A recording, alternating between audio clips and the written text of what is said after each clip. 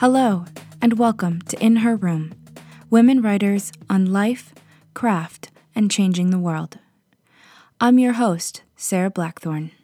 In Her Room is supported by listeners like you. Contribute to keeping the show ad-free at patreon.com/inherroom or visit our website to make a one-time donation. Your support keeps women's voices on the air. This week's guest on In Her Room is Kristen Oakley. With her background as a lawyer and her travels across Europe, it may seem unlikely to find Kristen Oakley writing in a library in Madison, Wisconsin. And yet, that's exactly where she is most mornings. Her novels tackle topics not often discussed in small-town America, where they are set, including unschooling, intolerance, and gay marriage. But with a deep respect for her characters and the people they represent, Oakley encourages us into meaningful dialogue without shame or guilt. Kristen, it is so great to have you on the show today. Thank you for being here. Thank you for having me, Sarah. I'm excited to be here. I'm really excited to talk with you about your novel, Carpe Diem, Illinois, and your upcoming books, as well as what brought you back to writing and some of the life experiences that you've had that have influenced your work or maybe not so much influenced. But to start, I'd love to know, what is writing to you? Writing to me is many, many things. First of all, I guess it's just the ability to create and play God.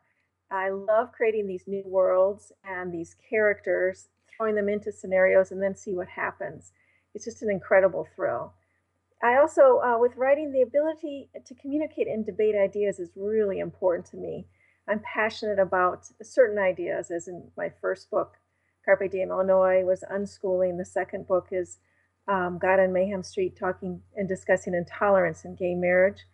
The third book is a sequel, but the fourth book I've just started, which is not related to the other ones, is all about good and evil and what exactly is evil. So I love the writing and being able to communicate these ideas and actually discuss them. And then finally, and really pretty selfishly, it just offers me a chance for immortality. I love the idea that my great, great, great, great grandchildren can pick up my book someday, and there I am. So a lot of opportunities to express myself, to explore the world, all of those things. It's just such a thrill to be a writer. Mm-hmm. And you talk about this idea of really exploring and going deep into an idea in your books. You mentioned Carpe Diem, Illinois is about unschooling, and I'd love to know how you came to that particular topic and why you chose for that to be the theme of your novel. I unschooled my two daughters. They're now 23 and 20. And when my oldest was 2.5, decided to homeschool her and came across unschooling, which is child-led learning, instead of school at home, which is similar to the public school system, where you would sit down at a desk and teach lessons. Unschoolers present the world to children and develop their interests. The children themselves decide what they want to do and when they want to do that and how they want to go about doing that. So that was our whole life. And I hadn't, in addition to that time, I did write some articles for Home Education magazine. I was a homeschool activist, very active in the movement. But I also had wanted in the back of my mind to always write a book.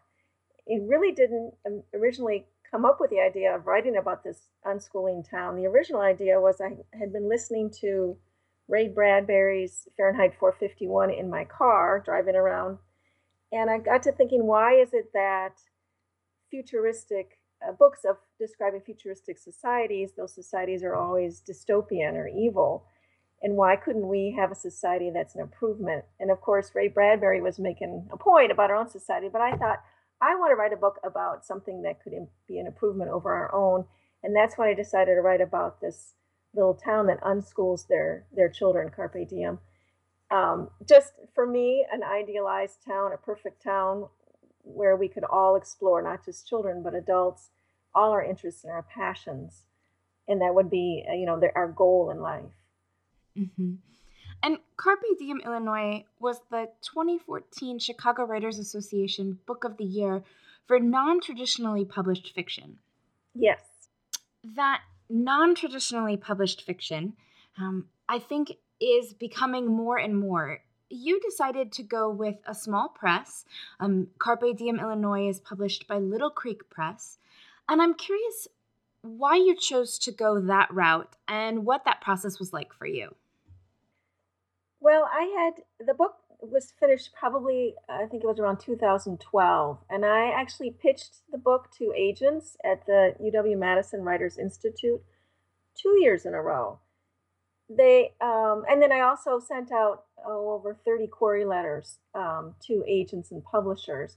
And I didn't get a lot of interest. I did get people who wanted me to send a manuscript or some pages, but it wasn't a lot of follow through. And I think in hindsight that a lot of people, it's particularly the general public, when they hear it's an unschooling or homeschooling book, their eyes kind of glaze over and they're not really interested.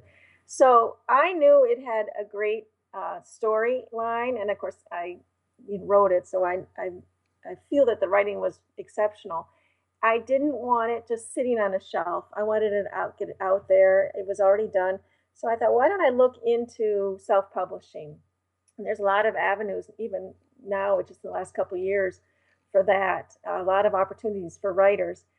I decided to go with Little Creek Press rather than going online, say, just putting it on CreateSpace or something like that, because Kristen Mitchell, who's the owner of Little Creek Press, is a graphic designer by trade. That's what she originally had done before she opened her company.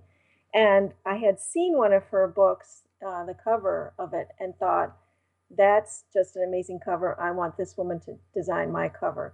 So I talked to Kristen. I met her a couple of times, and we went ahead with the project. She's kind of a hybrid as opposed to just self-publishing. She does have vetting. In other words, she won't publish just anything. It's got to be good quality in her mind. So that's also a nice thing, to do. And she runs the gamut as far as she could have just done the cover, or she could do everything. Since it was my first book, I just hired her to do everything for me. So that's how I got started. And now I don't know if I would try the traditional route, at least for my series. I'm pretty sure I won't. You just have so much more control as a writer over everything by doing it yourself. The cover, the layout, editing. I have an incredible editor that I work with. All of those things I get to do and decide, and I don't have to wait. I can do it all right now. With traditional publishing, once I had gotten an agent, it would take maybe quite a while for the agent to sell the book to a publisher, and then quite a while for the publisher to actually publish the book and get it on the shelf. Generally about 3 to 5 years for that whole process, and I just am too impatient for that. I want the book in hand, and I wanted to be sharing it with my readers. So I'm glad that I tried the traditional route. I think that's really important, and I may try that with this other book that's not related to the series. But at this point, I'm really happy with the process and with Little Creek Press.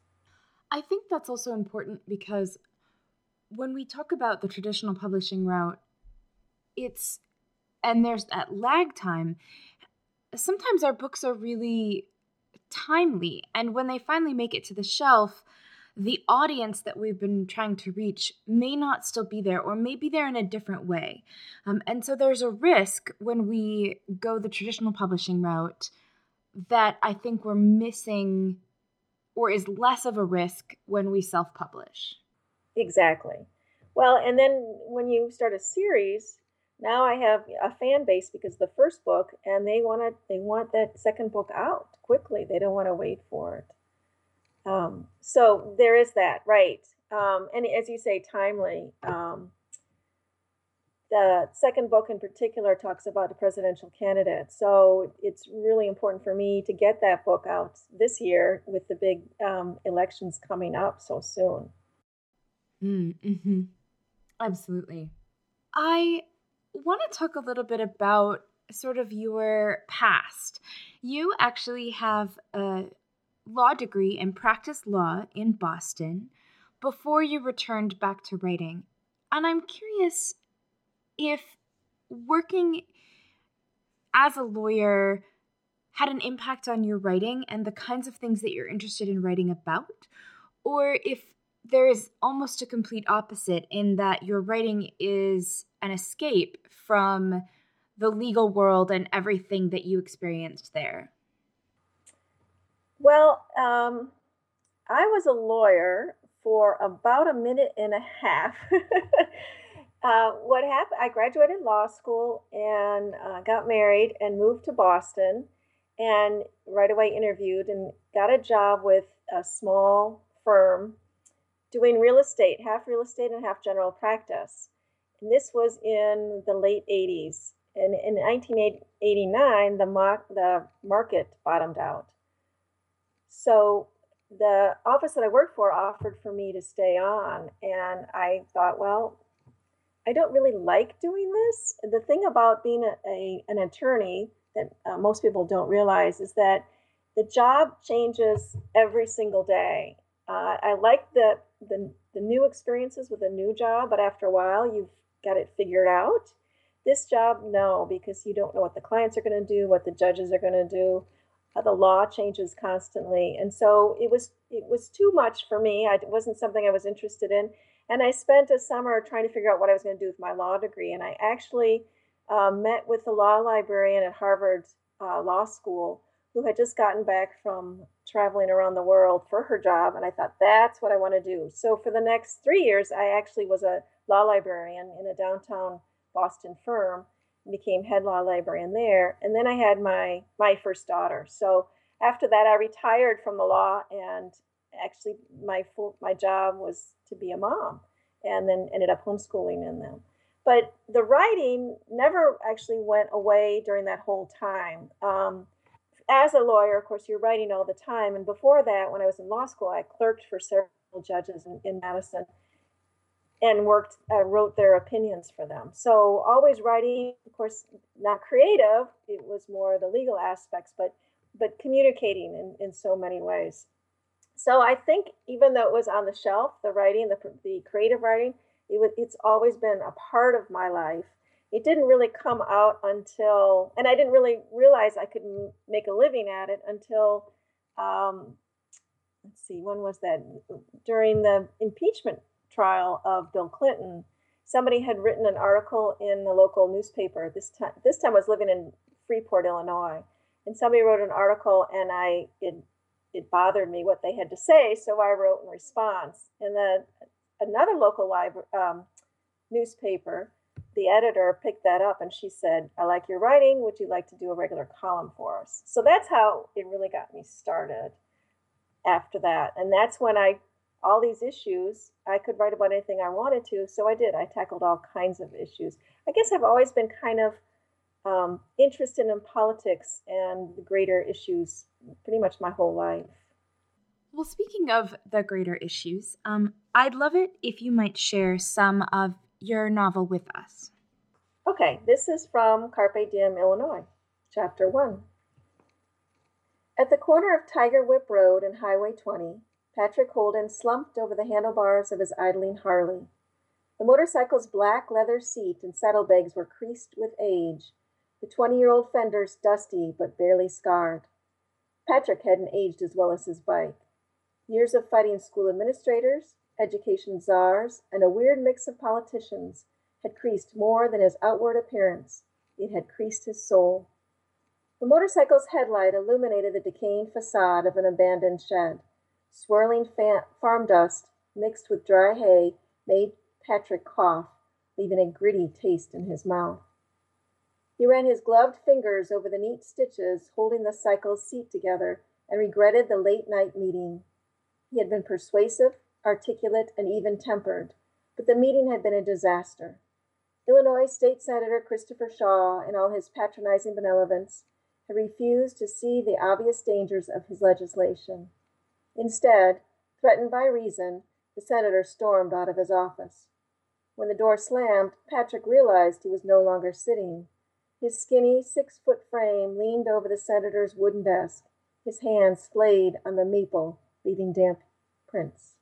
What had he done? Perhaps his father was right. Perhaps he had gone about it the wrong way, screwed things up, and jeopardized the future of Carpe Diem.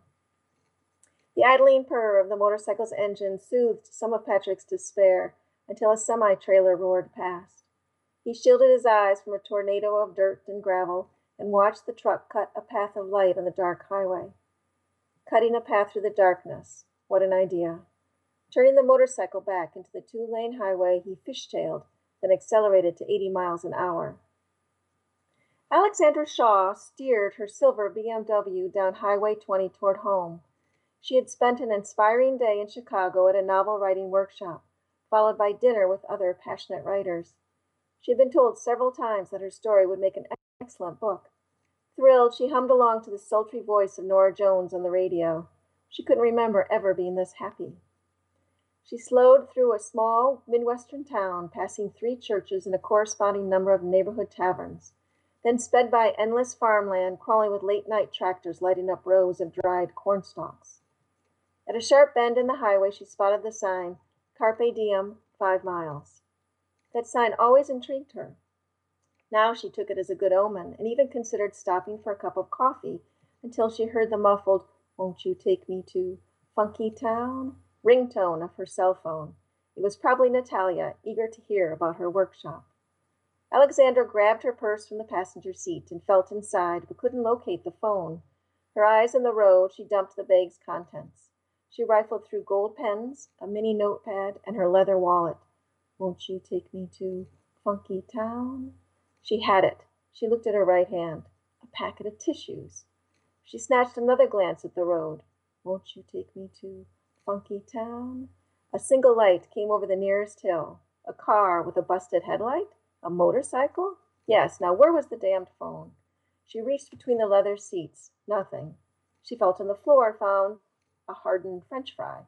The phone stopped asking her to take it to Funky Town. Why hadn't she listened to her husband and gotten the car's Bluetooth option? The BMW's interior brightened. Alexandra jerked her head up.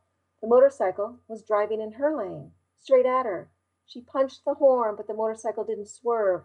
She yanked the steering wheel to the right, her foot smashing the brake pedal, the car's tires screaming. It wasn't enough. The motorcycle slammed into her. The wrenching scream of tortured metal filled her ears. She buried her head in her arms. Shattered glass spit at her, pin-pricking her bare hands. She tasted blood. The steering wheel's airbag crushed her against the driver's seat. The driver's door smashed inward, the side airbag deploying too late. The car began to roll. Compressed, gasping for breath, strapped into the tumbling car, Alexandra flipped over and over as if on a crazed amusement park ride. "My book will never be published, Natalia. I'm sorry." Right before passing out, she saw something bounce off the airbag, the delinquent cell phone. Thank you. You're welcome. I want to shift gears a little bit and talk about some of the work that you do now, in addition to being a writer. Previously, you were the president and one of the founding members of In Print, a professional writers association affiliated with the Chicago Writers Association. And I'm wondering if you could talk a little bit about how that organization came to be and some of what you think the importance of being part of a writers association is for both established writers as well as up-and-coming writers. Okay, I'd be happy to. There's an update to that. I am actually now, again, the current president of In Print. I took over again in June. My editor said I was crazy to do that because she said, "How much does it pay?" And it doesn't pay anything. It's a totally volunteer organization. But because of In Print, I've made a lot of amazing connections. But also, part of my passion with writing is sharing that with writers, other writers, and helping them to fulfill their dreams of being writers. And so that's my pay. It's just that reward of being with other writers. So In Print got started in September of 2011. There was a group of 5 women, Kathleen Tressimer, Mary Lamphere, Pat Noel, Carol Ahrens, and myself, who had belonged to another organization in Rockford that was it's the Rockford Writers Guild, which has been around for 70 years, I believe. And a wonderful organization. We wanted to become more professionals as writers. And unfortunately, the Writers Guild was more interested in as a community of writers sharing their work, but not necessarily exploring how to get published or anything like that. So we decided that was missing in the Rockford community, an organization that helped writers to become professional and to grow in their craft. So we got together in September, and then March of 2012 had our first kickoff event. We had a keynote speaker who's Kelly Epperson, who's pretty well known in the Rockford area, who's actually a friend of ours, who talked about the joy of writing. And then we developed workshops. There's writing retreats, that kind of thing. Everything that we wanted to do for ourselves, for our writing, and then hoped that other writers would be interested and would come along for the ride. And it's taken off. It's done pretty well in Rockford. I think we're up to about 75 members. When we were in the planning stages of how we wanted to develop this organization, we didn't know what we were doing. So we decided to get in contact with a larger organization to kind of get their feedback and help. And so we became an affiliate of the Chicago Writers Association. So we do a lot of things with them directly, and I'm actually on the board of that organization as well. So we offer a lot of opportunities, Imprint does, for writers to get together, and I think it's extremely important. I think a lot of writers don't realize that they need that. Most of us tend to be introverted and enjoy the solitary events that we create, in our writing and time that we just spend with our characters and don't venture out. But there's a lot of need for understanding, because for instance, when I tell my daughters that I'm writing about Leo and I just realized he's a triathlete, they look at me like I'm crazy. They just don't get it. They say, "Mom, you wrote him. How do you not know this?" Whereas other writers immediately, "Oh, I totally understand where you're coming from."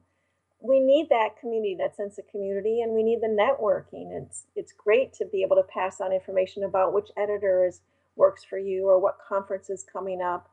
All of those things, very important. And you can see it in our meetings. We meet the second Saturday of every month, and we alternate between keynote speakers and workshops. And you can, after the general meeting, we're around for about an hour after that, just to socialize. And the room is buzzing with people just wanting to share their stories and their process and how their writing is coming together. So it's extremely important. And I'm so glad that we can, offer that for writers in the Rockford and Chicago areas. You also, in addition to being part of Imprint and writing, you also teach writing as part of the UW-Madison Department of Continuing Studies. And one of the classes that you're known for is a workshop on teaching how to write cliffhangers. And I'm really interested in this and how you came to teach this course about cliffhangers, and maybe a sneak peek of what some of what you think makes a good cliffhanger. Oh, tricky. Well, I had done through Imprint, again, this whole thing with connections. I had asked Lori Shear of UW Madison Division of Continuing Studies to come down as a keynote speaker for us. I had gotten Lori Shear from Christine DeSmit, who I had taken a class with at Right by the Lake up at UW previously, and she recommended Lori. So Lori came down and had this great keynote about the fear of success. Wonderful program. And then she offered to do workshops for us. So we had this, which she did after over a couple of years. So we had this great working relationship. And then she asked me to if I'd be interested in helping out with the Writers Institute every year, and then suggested maybe doing an online course. So I had a couple proposals written up, and one of them was the cliffhanger proposal.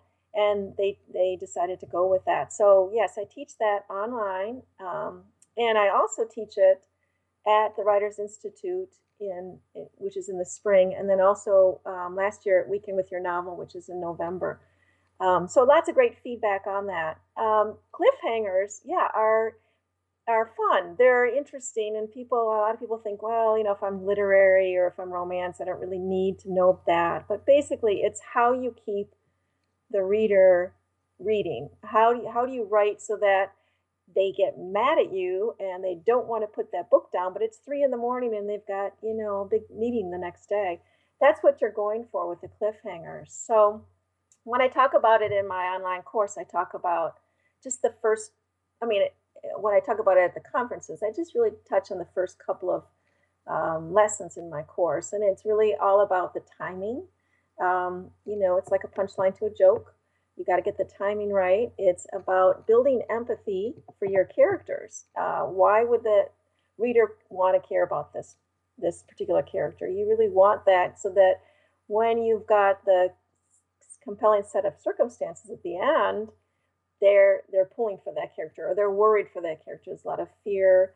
Is this character going to make it? Is this character going to get out of this situation? And then you just need to know when to stop at the right time. So those are kinds of the things that I talk about in my course and in the workshops.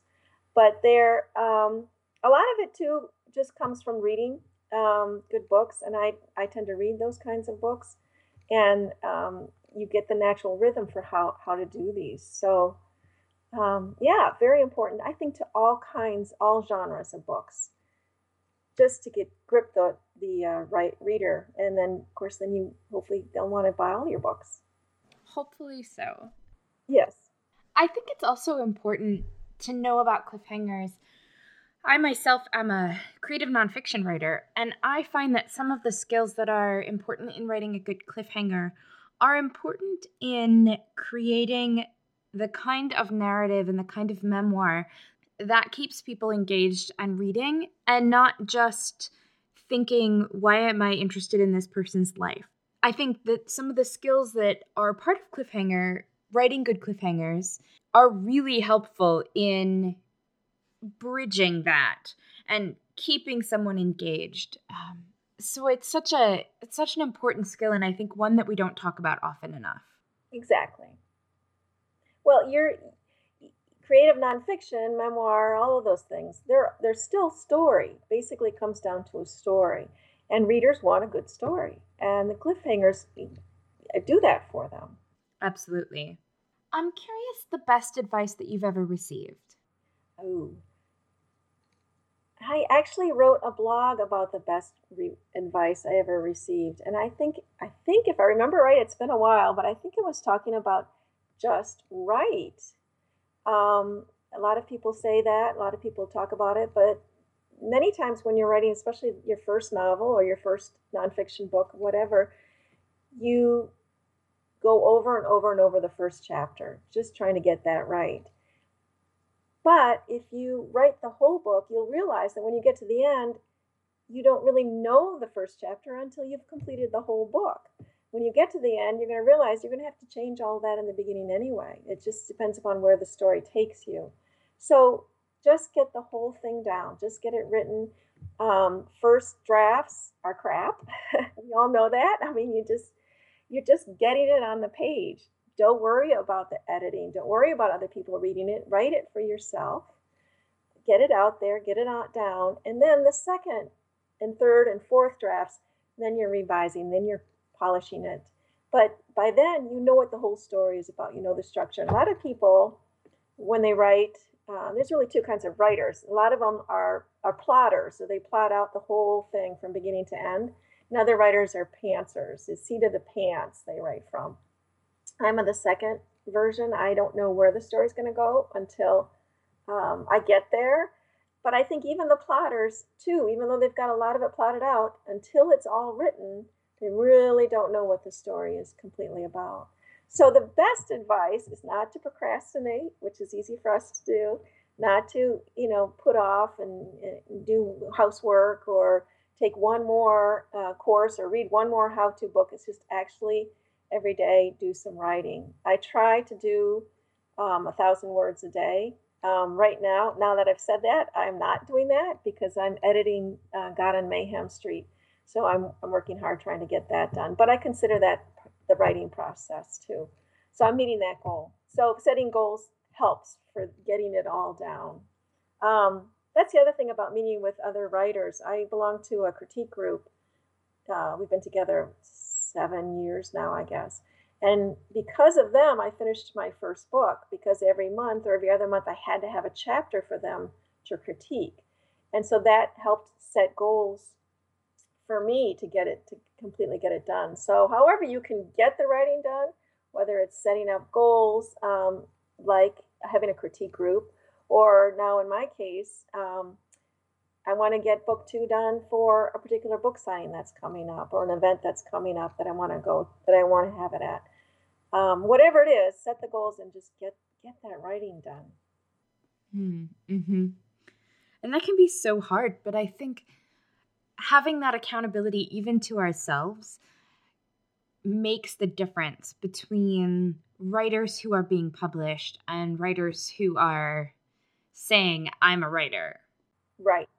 And and not having something to show as a result.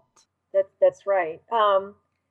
Lori Shear talks about in her Fear of Success, what happens is as writers, we get to the point where we're just about ready to finish that last word or to send it to a publisher or an agent, and we don't. We put it off, and because we know that this book is going to change our lives. To do this, it's going to change everything.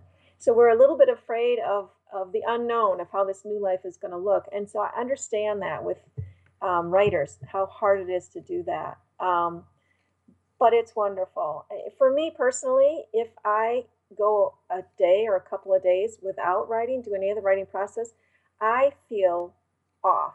It's almost like I've got PMS because I'm annoyed, I'm whiny, I'm just not in the right frame of mind. And then I realized, oh, that's right, I haven't done any writing the last couple of days. So I think when you get into the mode of writing every day, you've created that habit, and again, set those goals, it can get done, and you cannot not do it at that point. Mm-hmm. Absolutely. I agree, and I'm the same way. But I think when it comes to setting goals, for me, I have, for my own work, I have an accountability partner, and we meet every week, and we talk about what we're working on, and we set small goals that we know that we can really attain during the week, so that when we come back together in the next week, we have these results that we can share. And it's also something I use with my coaching clients when I do writing coaching. Is one of the big things we do is we look at, okay, what is the project you want to complete? Let's set attainable goals that you can reach and hold you accountable for that. Because I think it's so important to be able to look at what we want and say, okay, I know there's a way to get this. I know that there's a way to finish this manuscript or to, get this chapbook done. There's so many times that we just get overwhelmed by the enormity of that project. And so looking at attainable goals, thinking about what's the minimum that I can do this week that will move me toward my goal. How can I achieve that? What's my stretch? Where can I really push myself to reach those goals? And for me, there's such a joy in working with clients and seeing them meet those goals and exceed them. It's the thrill for me, much like you being the president of InPrint, is seeing someone succeed and getting their writing from where they are and they know that they don't want to be to where they actually want to be, and to make it there and to celebrate with them. Right. It's an amazing, it's wonderful for them, but it is also wonderful for you, to take part of that joy. Especially when you talk about an accountability partner, which I love that title. I might steal that, by the way. But with our critique group, they grew up with my book, my first book. Hmm. It's basically their book too. You know, it was all our babies. We're raising this together as a clan. Yes. And when you help other writers, you feel that too. You really invested in their creativity and their stories, which is just a wonderful thing. I'm often reminded of that proverb that it takes a village. And I think when it comes to writing, that is also true. Because when you think about all of the everything that goes into getting a book, from an idea that someone has to a finished, tangible product, there's so much involved in that. Right. And we sometimes forget that when we're sitting at our desks, struggling to face the page, or procrastinating and flipping through Pinterest or Facebook or Instagram. There has to be that balance. And when we have that community and that support around us, I think it's really important because it lets us know that we're not alone in this. And feeling alone as a writer can be one of the hardest things. Exactly. Exactly. Well, because then we're artists, so we think, well, is this any good? Is anybody going to read this? And who cares about this? Mhm. And when you share it with other people and get that great feedback, then you can see, yes, there's a purpose to this. There's a reason why I'm doing this. So yeah, it's invaluable. Other writers, just invaluable. That and then, as I said with my second book, I'm finishing up the editing this week, hopefully, and then I'm sending it to 3 or 4 experts. There's particular, I don't want to give too much away, but there's particularly interesting things in the book. The second book, my main character is in Leo Townsend, and he's just about ready to interview the front-running presidential candidate who's openly gay. First time ever for that to happen, and it's the interview of a lifetime for him when he gets a phone call from his brother who's saying their father had just had a massive heart attack and he needs to come back home. So Leo misses this interview and goes back to the family farm. Now, Leo, like me, so this is where he gets it, is not a farmer and doesn't really care much for the farming life. He's really a city boy. So that's hard. Plus, he's been estranged from his dad for many years. So I don't know anything about farming, even though I live in the Midwest. I've been on a farm maybe 2 or 3 times and just walked on and walked off, basically. So one of my experts is a good friend of mine who actually has a pretty good sized farm. In addition to that, there's a whole thing with cattle, and there's a vet that I met that's also a writer. He just published his first book last year through Little Creek Press also, and so I'm sending him the book to make sure I've gotten the logistics of that, and then I have a geologist, which I can't go into why, but he's going to be looking it over for me. And then a good writer friend of mine is a gay man, and the book, since it deals with those issues, I really wanted him to look that over and see if I presented those well. So in addition to just having writer friends or colleagues that are helping you along the way, you also then have to get into the wider community and look for people who can check the authenticity of your book too, which for me is really important. I don't want my reader to go along and say, well, that doesn't make any sense, or that's not true, or that didn't happen then. It just pops them out of the story, and then they doubt the rest of the story, and I don't want that to happen. So those people too are added. Those experts are added to my writing community, and as it should, I think, for all writers should be the case. Yeah. Mm-hmm. And I love that. You bring up such an important point, not just for writing fiction, but again, for writing nonfiction, but really anything. Having that outside perspective of someone in the field to really, even when we've lived an experience, we have it only through our own lens. Right. And so to be able to have someone say, yes, this is how it is outside of our own experience, there's also that sense of confirmation that we have an understanding and we get it. And at the same time, our readers will be brought into a situation that is factual and accurate. Right. Well, and it adds depth to the story too.